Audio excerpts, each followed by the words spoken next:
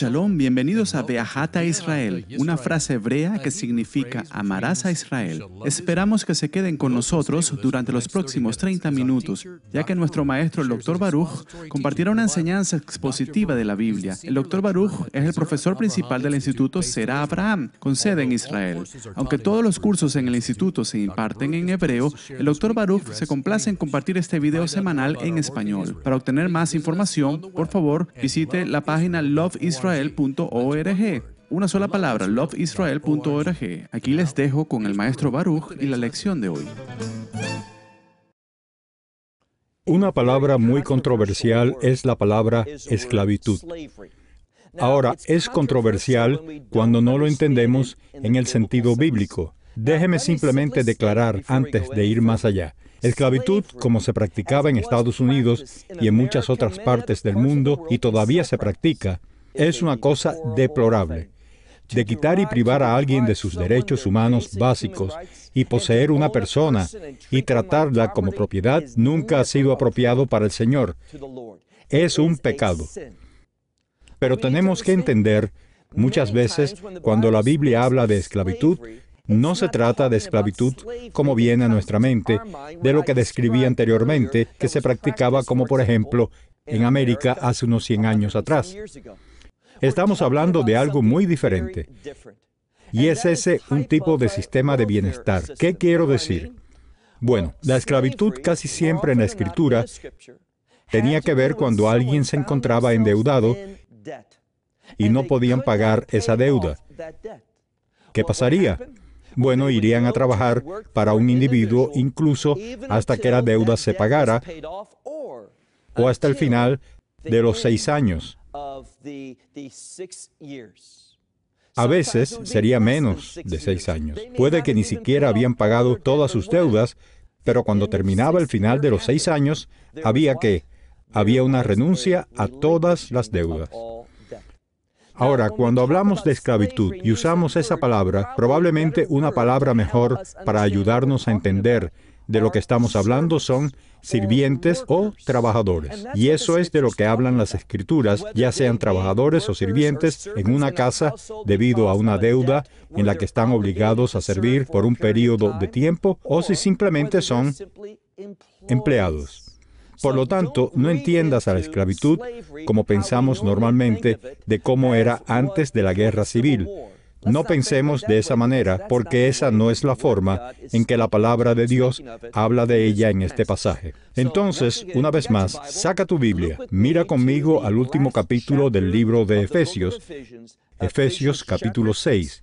Y estamos listos para el versículo 5. Aquí nuevamente todavía estamos hablando sobre el hogar, la familia. Y era muy común que las personas tuvieran empleados que trabajaban en su hogar, porque muchas de las personas trabajaban en un sentido agrícola, en la granja. Otros tenían negocios y necesitaban a menudo trabajadores simples y vendrían y vivirían en la casa. Ellos serían como parte de la familia. Entonces, versículo 5, leemos: y siervos, obedeced a vuestros amos terrenales. Es decir, los maestros, no el Señor, es decir, Yeshua, sino el Señor, que se refiere al Señor de una casa, su empleador. Dice, ¿obedecer con qué? Dándoles prioridad, también con temblor. Y él dice aquí, en cuanto a, o mejor dicho, con sencillez de tu corazón. Es decir, simplemente obedece solo por la simple razón de que la obediencia es correcta. Sin pensar más en algo, simplemente hazlo. Así que, una vez más, dice, siervos o esclavos, obedeced a vuestros amos carnales con temor y temblor, con la sencillez de vuestro corazón, como así lo hicieras en el Mesías. Entonces, incluso en esta situación, que quizás no haya sido agradable, una persona comienza un negocio, una persona hace algo, él se encuentra en deuda, él no quiere ir a trabajar y estar bajo la autoridad de otro, pero dice que lo hagas como si estuvieras sirviendo al Señor. Incluso en esto, quizás en circunstancias difíciles en las que fallaste y te encuentras incapacitado para encargarte de tus propias finanzas, Hazlo como para el Señor, es decir, demuestra el carácter bíblico. Sé el mejor sirviente, sé el mejor empleado, para que así puedas manifestar la presencia de Dios en tu vida. Entonces, el versículo 6 dice, no lo hagas como un servicio al ojo, es decir, no hagas algo solo porque se ve bien. No lo hagas solo para que te vean. Él debe estar trabajando duro y que estás dando un servicio a la vista, por la apariencia de solo hacerlo. No, Él dice algo más que esto. Él dice, pero más bien, hazlo como siervos o esclavos del Señor, haciendo lo que es la voluntad de Dios, del alma, es decir, poner todo tu ser en ella. ¿Por qué? Incluso en este puesto, y muchas veces aquí, estamos hablando de alguien, como dije, que fracasó financieramente, que comenzó un negocio, tenía un plan, obtuvo un préstamo y ahora no tiene el dinero para hacer esos pagos. Entonces él ha fallado.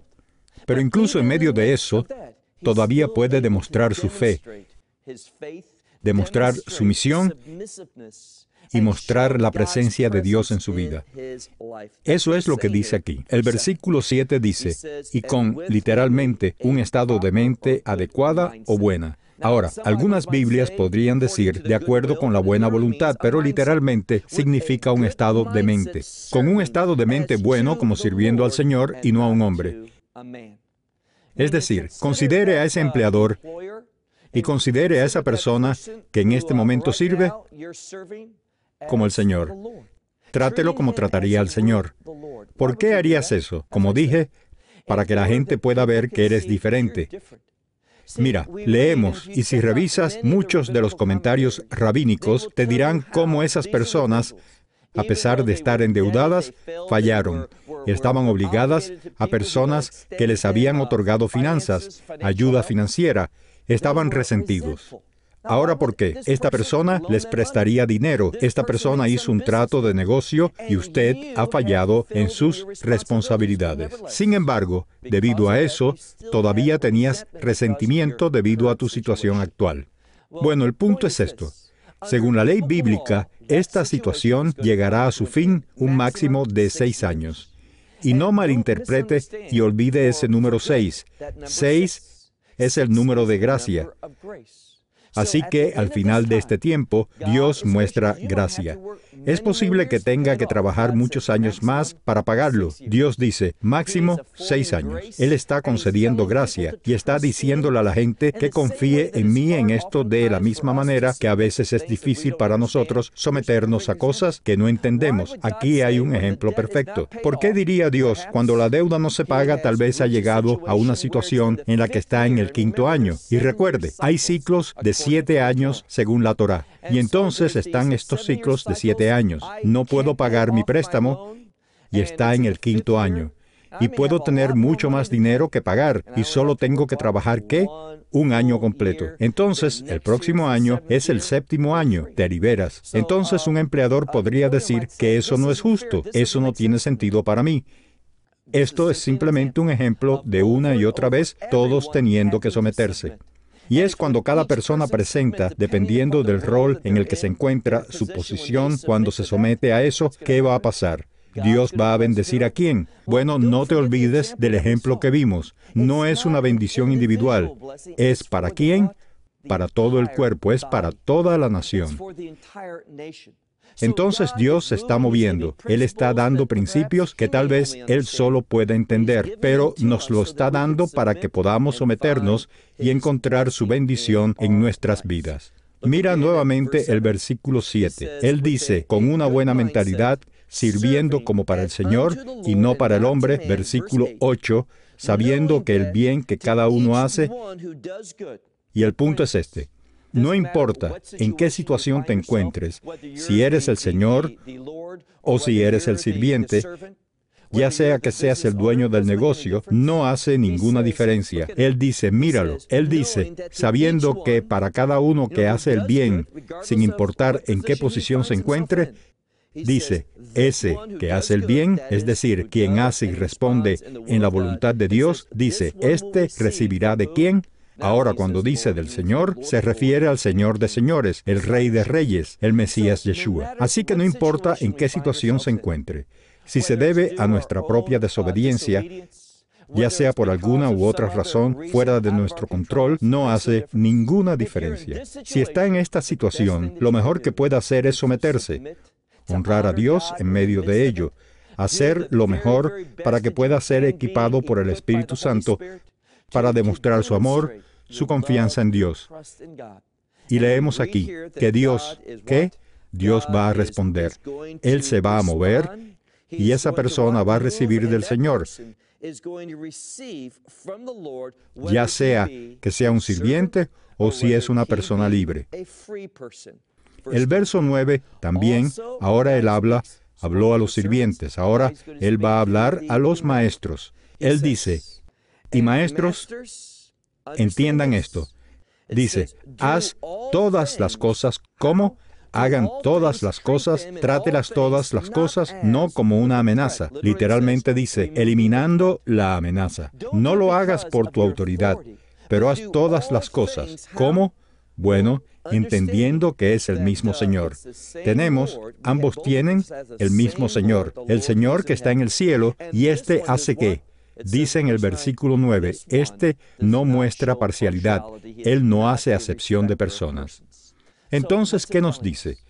Estamos aprendiendo de esto que cuando uno reconoce al Señor, independientemente de la posición en la que se encuentre, y es fiel en medio de eso, Dios va a ser fiel para mover a esta persona, ya sea un maestro o si es un esclavo. No hace diferencia.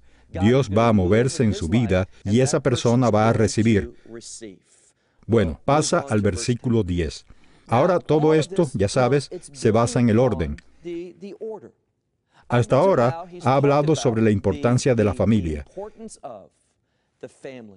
Cada miembro de la familia, independientemente de donde se encuentren, ya sea un padre y un esposo, si son una esposa y una madre, si son hijos, si son los dueños de la casa, si son empleados o sirvientes, no hace diferencia. Cada persona debe hacerlo si quieren estar bien con Dios.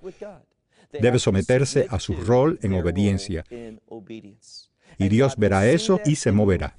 Ahora, ¿por qué quieres que esta amonestación se enseñe a los padres, hijos, empleados, maestros? ¿Por qué? Porque todo esto va más allá del hogar. Se trata del bienestar del pueblo de Dios colectivamente. Porque, en última instancia, nuestra batalla no es el uno contra el otro. ¿Es contra qué? Bueno, mira ahora, si puedes, al versículo 10. Vemos algo muy diferente. En el versículo 10, él dice, y finalmente. Ahora, ¿por qué dice eso? Esto es a lo que quiere llegar. De lo que él está hablando aquí es el verdadero objetivo de todo esto. Esposas sometiéndose a sus maridos, los preparan para la guerra espiritual, no contra individuos, contra principados y gobernantes de lugares celestiales. Eso significa más allá de esta dimensión. Y si no puede someterse a los principios con respecto a cómo debe comportarse el uno con el otro, si no puede en su orgullo, y estoy hablando con cada uno de nosotros, esposos, esposas, hijos, padres, sirvientes, lo que sea. Si no puedes hacer eso, serás presa fácil del enemigo. Y es por eso que, cuando miramos aquí, comenzando en el versículo 10, finalmente habla. Este es el punto al que quería llegar. Él dice, por lo demás, literalmente, sed fuertes en el Señor y en la fuerza y el poder de Él. Entonces dice, sed fuertes en el Señor. ¿Cómo?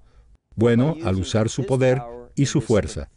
Lo que intenta enseñarnos es esto. A menos que aprenda a funcionar en su papel familiar, a menos que aprenda a funcionar en su papel en la sociedad, poniendo en práctica principios bíblicos, principios de sumisión, no saciando o impidiendo al Espíritu Santo, a menos que aprendas a hacer eso en la vida diaria, nunca estarás listo y preparado para la batalla espiritual en la que nos encontraremos en el futuro. Y a veces, incluso en este momento, mira el versículo 10, él dice, finalmente, sed fuertes en el Señor y en la fuerza y en su poder, poniéndote toda la armadura de Dios. Ahora, es importante que veas toda la armadura de Dios. Ahora, la armadura era para un propósito ¿de qué? Protección. Mira, Dios nos ha enseñado estos principios no porque quiera que todos se sometan por el simple hecho de someterse. No. No nos lo da porque quiere que seamos miserables y de alguna manera ser miserable conduce a una buena espiritualidad. No. Lo está haciendo por nuestro propio bienestar. Si no sabemos cómo someternos, nos va a derrotar fácilmente el enemigo. Vivir de la manera correcta en el hogar, en los negocios, nos prepara para una batalla mayor. ¿Por qué digo eso? Mira el versículo 11. Él dice, ponte toda la armadura de Dios para que puedas ponerte de pie. Eso es lo que Dios hace. Él quiere que podamos enfrentarnos a algo, no a uno contra el otro. No, estamos llamados a someternos, estamos llamados a dar prioridad al otro, estamos llamados a negarnos a sí mismos. Queremos levantarlos, queremos darle lo mejor, pero ahora Él está hablando de algo muy diferente. Él dice, ponte toda la armadura de Dios para que puedas enfrentarte, y es la misma palabra que aprendimos. La palabra para la metodología, es decir, los métodos, los esquemas, los planes, el comportamiento. ¿De quién? Comportamiento del diablo. Pero esa es palabra, el diabólico. De eso es de lo que está hablando. Utiliza una palabra, diabólico, para decirnos que estamos superados. Y es solo cuando nosotros, no en la sabiduría de la humanidad, sino que es solo por la sumisión de la obediencia a los principios de Dios, vamos a estar equipados. Mira, así es como nos ponemos toda la armadura de Dios. Es cuando nos sometemos, toda la armadura se coloca sobre nosotros. Y observe cómo Dios se vuelve realmente específico en esta imagen que nos da. Continúe con el versículo 12. Él dice, ¿por qué deberíamos hacer esto? ¿Por qué es tan importante? Porque nuestra batalla, y probablemente sea mejor nuestra lucha no es contra sangre y carne. ¿Pero contra qué?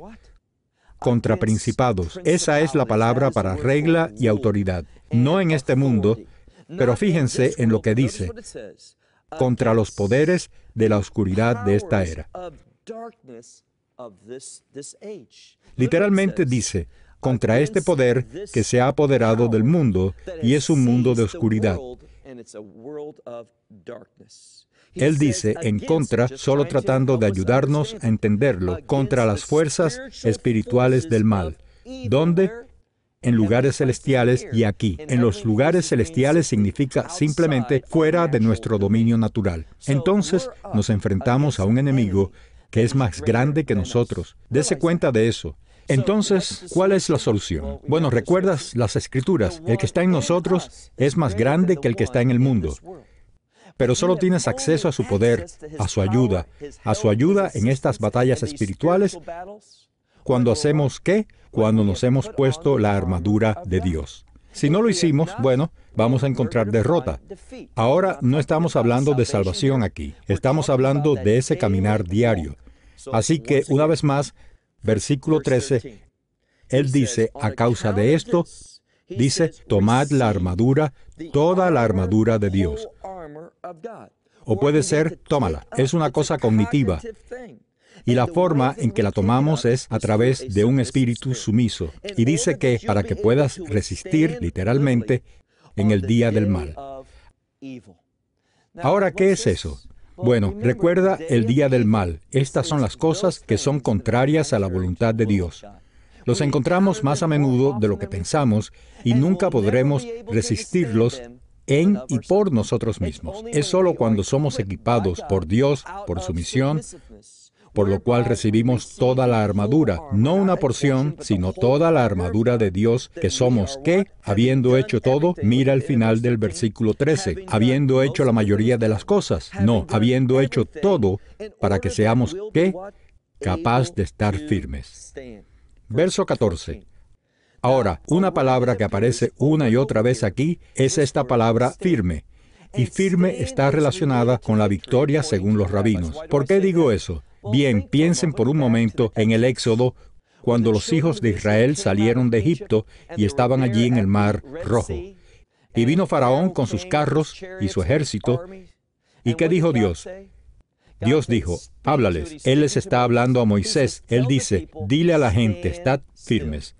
Literalmente significa simplemente tomar una posición y confiar en Dios. Así que, ¿qué ocurre? Victoria. Y con eso tiene que ver esta palabra. Entonces, queremos la victoria. Toma una posición. Por lo tanto, dice, por lo tanto, pónganse de pie y ciña sus lomos. Ahora bien, esta expresión, ceñirse los lomos, es la preparación de un sirviente para el trabajo. Es la implicación de estar listo para trabajar. Entonces, a menos que estemos listos para ir a trabajar, a menos que estemos listos para servir a Dios, si ese no es nuestro objetivo, entonces el enemigo nos va a eliminar fácilmente. Es decir, Él nos va a echar a un lado, Él nos va a vencer y no vamos a dar el fruto. No seremos ricos en buenas obras, no vamos a lograr las cosas que Dios quiere que hagamos. Vamos a ser una gente derrotada. Entonces dice aquí, en este pasaje, mira de nuevo, Él dice, verso 14, por lo tanto, estad firmes, ceñidos sus lomos ¿con qué? Verdad. Así que lo primero que vemos es esto. Una persona no está lista para tomar una posición, es decir, no están listos para ir a batalla hasta que estén preparados. ¿Y qué es fundamental? Verdad. Si no conoces la verdad de Dios, si no conoces la palabra de Dios, vas a ser ¿qué? Fácilmente derrotado por el enemigo. No vas a poder escuchar e interpretar la voz del Espíritu Santo. Ni siquiera reconocerás que ese es el Espíritu Santo. Entonces Él dice, por lo tanto, estad firmes, habiendo ceñido tus lomos. Esta es la parte media, la porción fundamental de una persona, en verdad. Teniendo que, ponte la coraza de justicia. Así que aquí está el principio de que Dios quiere que aprendamos. Es cuando nosotros, no te pierdas esto, cuando equipamos con la verdad de Dios, que somos ¿qué? Que realmente nos estamos protegiendo a nosotros mismos. La verdad de Dios se da para nuestra protección. Y observe aquí, en la imagen, hay una relación entre la verdad y la rectitud. Es solo la verdad de Dios que presenta o produce justicia en la vida de una persona. Y esto trae seguridad, esa coraza de justicia. Verso 15. Ahora se mueve hacia abajo. Él dice, también, habiéndose atado los pies con la preparación del Evangelio de la paz. Entonces, Él no va demasiado lejos hasta que Él habla del Evangelio. ¿Qué es eso que se relaciona con nosotros? Bueno, el Evangelio es todo acerca de la gracia de Dios. El Evangelio es una buena noticia sobre la victoria. Estamos haciendo todo esto, pero entendemos que, en última instancia, la victoria pertenece a ¿quién? Dios. Y hacemos lo que estamos llamados a hacer. No es tanto nosotros peleando contra el enemigo. Estamos obedeciendo con Dios. La verdadera batalla es esta. Lo que el enemigo quiere más que cualquier otra cosa es que dejemos de servir a Dios, dejemos de obedecer su palabra y nos enredemos con lo que hace, lo que está haciendo. Te daré un ejemplo de lo que estoy hablando. Hace algún tiempo, cuando era pequeño, uno de mis programas de televisión favoritos fue Perdidos en el Espacio. Y nunca olvidaré este episodio. He usado este ejemplo muchas veces. ¿Recuerdas que existía esta familia y que iban de planeta en planeta y que siempre tenían problemas? De hecho, ese robot que recuerdo decía peligro, peligro, peligro. Y en uno de esos episodios, lo que vemos es que el padre fue llamado a viajar por un sendero y solo si él llegaba al final, se salvaría la familia. Y tenía un límite de tiempo para llegar allí. ¿Y qué pasaba? Bueno, él comenzaba a viajar y luego aparecía alguna criatura. Y él luchaba contra eso, y esa pelea de esa batalla, ¿qué le hacía? Simplemente le quitaba tiempo. Bueno, el mensaje de este capítulo o de este episodio fue este: que una vez simplemente no le prestó atención a estos animales, estas criaturas que eran tan intimidantes y espantosas, y cuando él no los combatió y simplemente continuó con la misión de llegar al destino, ¿qué pasaría? Simplemente desaparecerían. Y eso es lo mismo para nosotros. Ilustra un punto bíblico muy importante. Tenemos que dejar de dar prioridad a los esquemas y la actividad del enemigo. Muchas veces lo que sucede es esto. Funcionan el enemigo, la influencia demoníaca, para desviarnos del camino, para concentrar nuestra atención en estos problemas, en estas cosas, en lugar de hacer lo que Dios nos ha llamado a hacer. Y es cuando nos movemos a lo largo de ese camino, recuerden, todo está enraizado en el Evangelio. Recuerde, aquí se habla de calzar los pies sujetos con la preparación del Evangelio. Ese es el objetivo. Y provoca ¿qué? Paz, que es el cumplimiento de los propósitos de Dios. Dice también, sobre todas las cosas, tomar ¿qué? El escudo de la fe. Ahora aquí de nuevo la fe está relacionada con la palabra de Dios. Y solo cuando utilizamos la palabra de Dios, ¿qué es esto? Un escudo, es una defensa. ¿Qué es la fe? La palabra de Dios. Entonces, cuando obedezco la palabra de Dios, estoy en el lugar más seguro que puedo estar. Y es cuando empiezo a no actuar con fe, sino a actuar de acuerdo con mi imaginación, mis pensamientos, lo que creo que es correcto. Eso es infidelidad. Cuando empiezo a comportarme de esa manera, ¿qué sucede? Bueno, es como si fuera a la batalla sin ¿qué? Sin escudo. Por lo tanto, mira de nuevo. Él dice, sobre todo, toma el escudo de la fe en el que podrás hacer algo. Ahora está el ataque del enemigo. Ese ejemplo que di, ¿pierde qué? Pierde algo aquí, porque el enemigo puede afectarte. Él puede herirte, él puede perseguirte. Pero podemos sobrevivir a eso. ¿Podemos ser qué? Como dice el libro de Apocalipsis, podemos ser más que vencedores. Entonces, ¿qué dice? No te pierdas este punto tan importante. Por supuesto, tomar el escudo de la fe en el que podrías ¿qué? Que podrías extinguir todo el fuego. Todo el fuego en algunas Biblias dirá dardos, pero está mejor traducido. No solo un pequeño dardo, sino como un misil. Esto tiene que ver con una gran flecha ardiente que venía. Y es solo cuando actuamos con fe, creyendo en Dios, actuando ¿qué? En la creencia que produce obediencia, sumisión. Y a pesar de que el enemigo nos dispara, ¿qué ocurre? Es a través de la fidelidad que Dios extingue ese ataque. Él lo hace, lo deja sin efecto, nulo, vacío y sin poder. Entonces, lo que quería decir es esto. Dios nos ha equipado. Dios nos ha puesto todas estas cosas para nuestra protección. La pregunta es, ¿vamos a someternos a la verdad y utilizar los principios por los que podemos vencer los ataques del enemigo? Mi esperanza y oración es que tú y yo somos lo suficientemente sabios para obedecer. Esperamos que se haya beneficiado del mensaje del día de hoy y lo comparta con otras personas. Por favor, únase a nosotros cada semana a esta hora en este canal. Para mayor información, visítenos en la página web loveisrael.org. Allí encontrará artículos y numerosas conferencias realizadas por Baruch, enseñanzas en forma de video que pueden ser descargadas o vistas online. Hasta la próxima semana. Que el Señor les bendiga en el nombre del Mesías Yeshua, que es Jesús. Shalom desde Israel.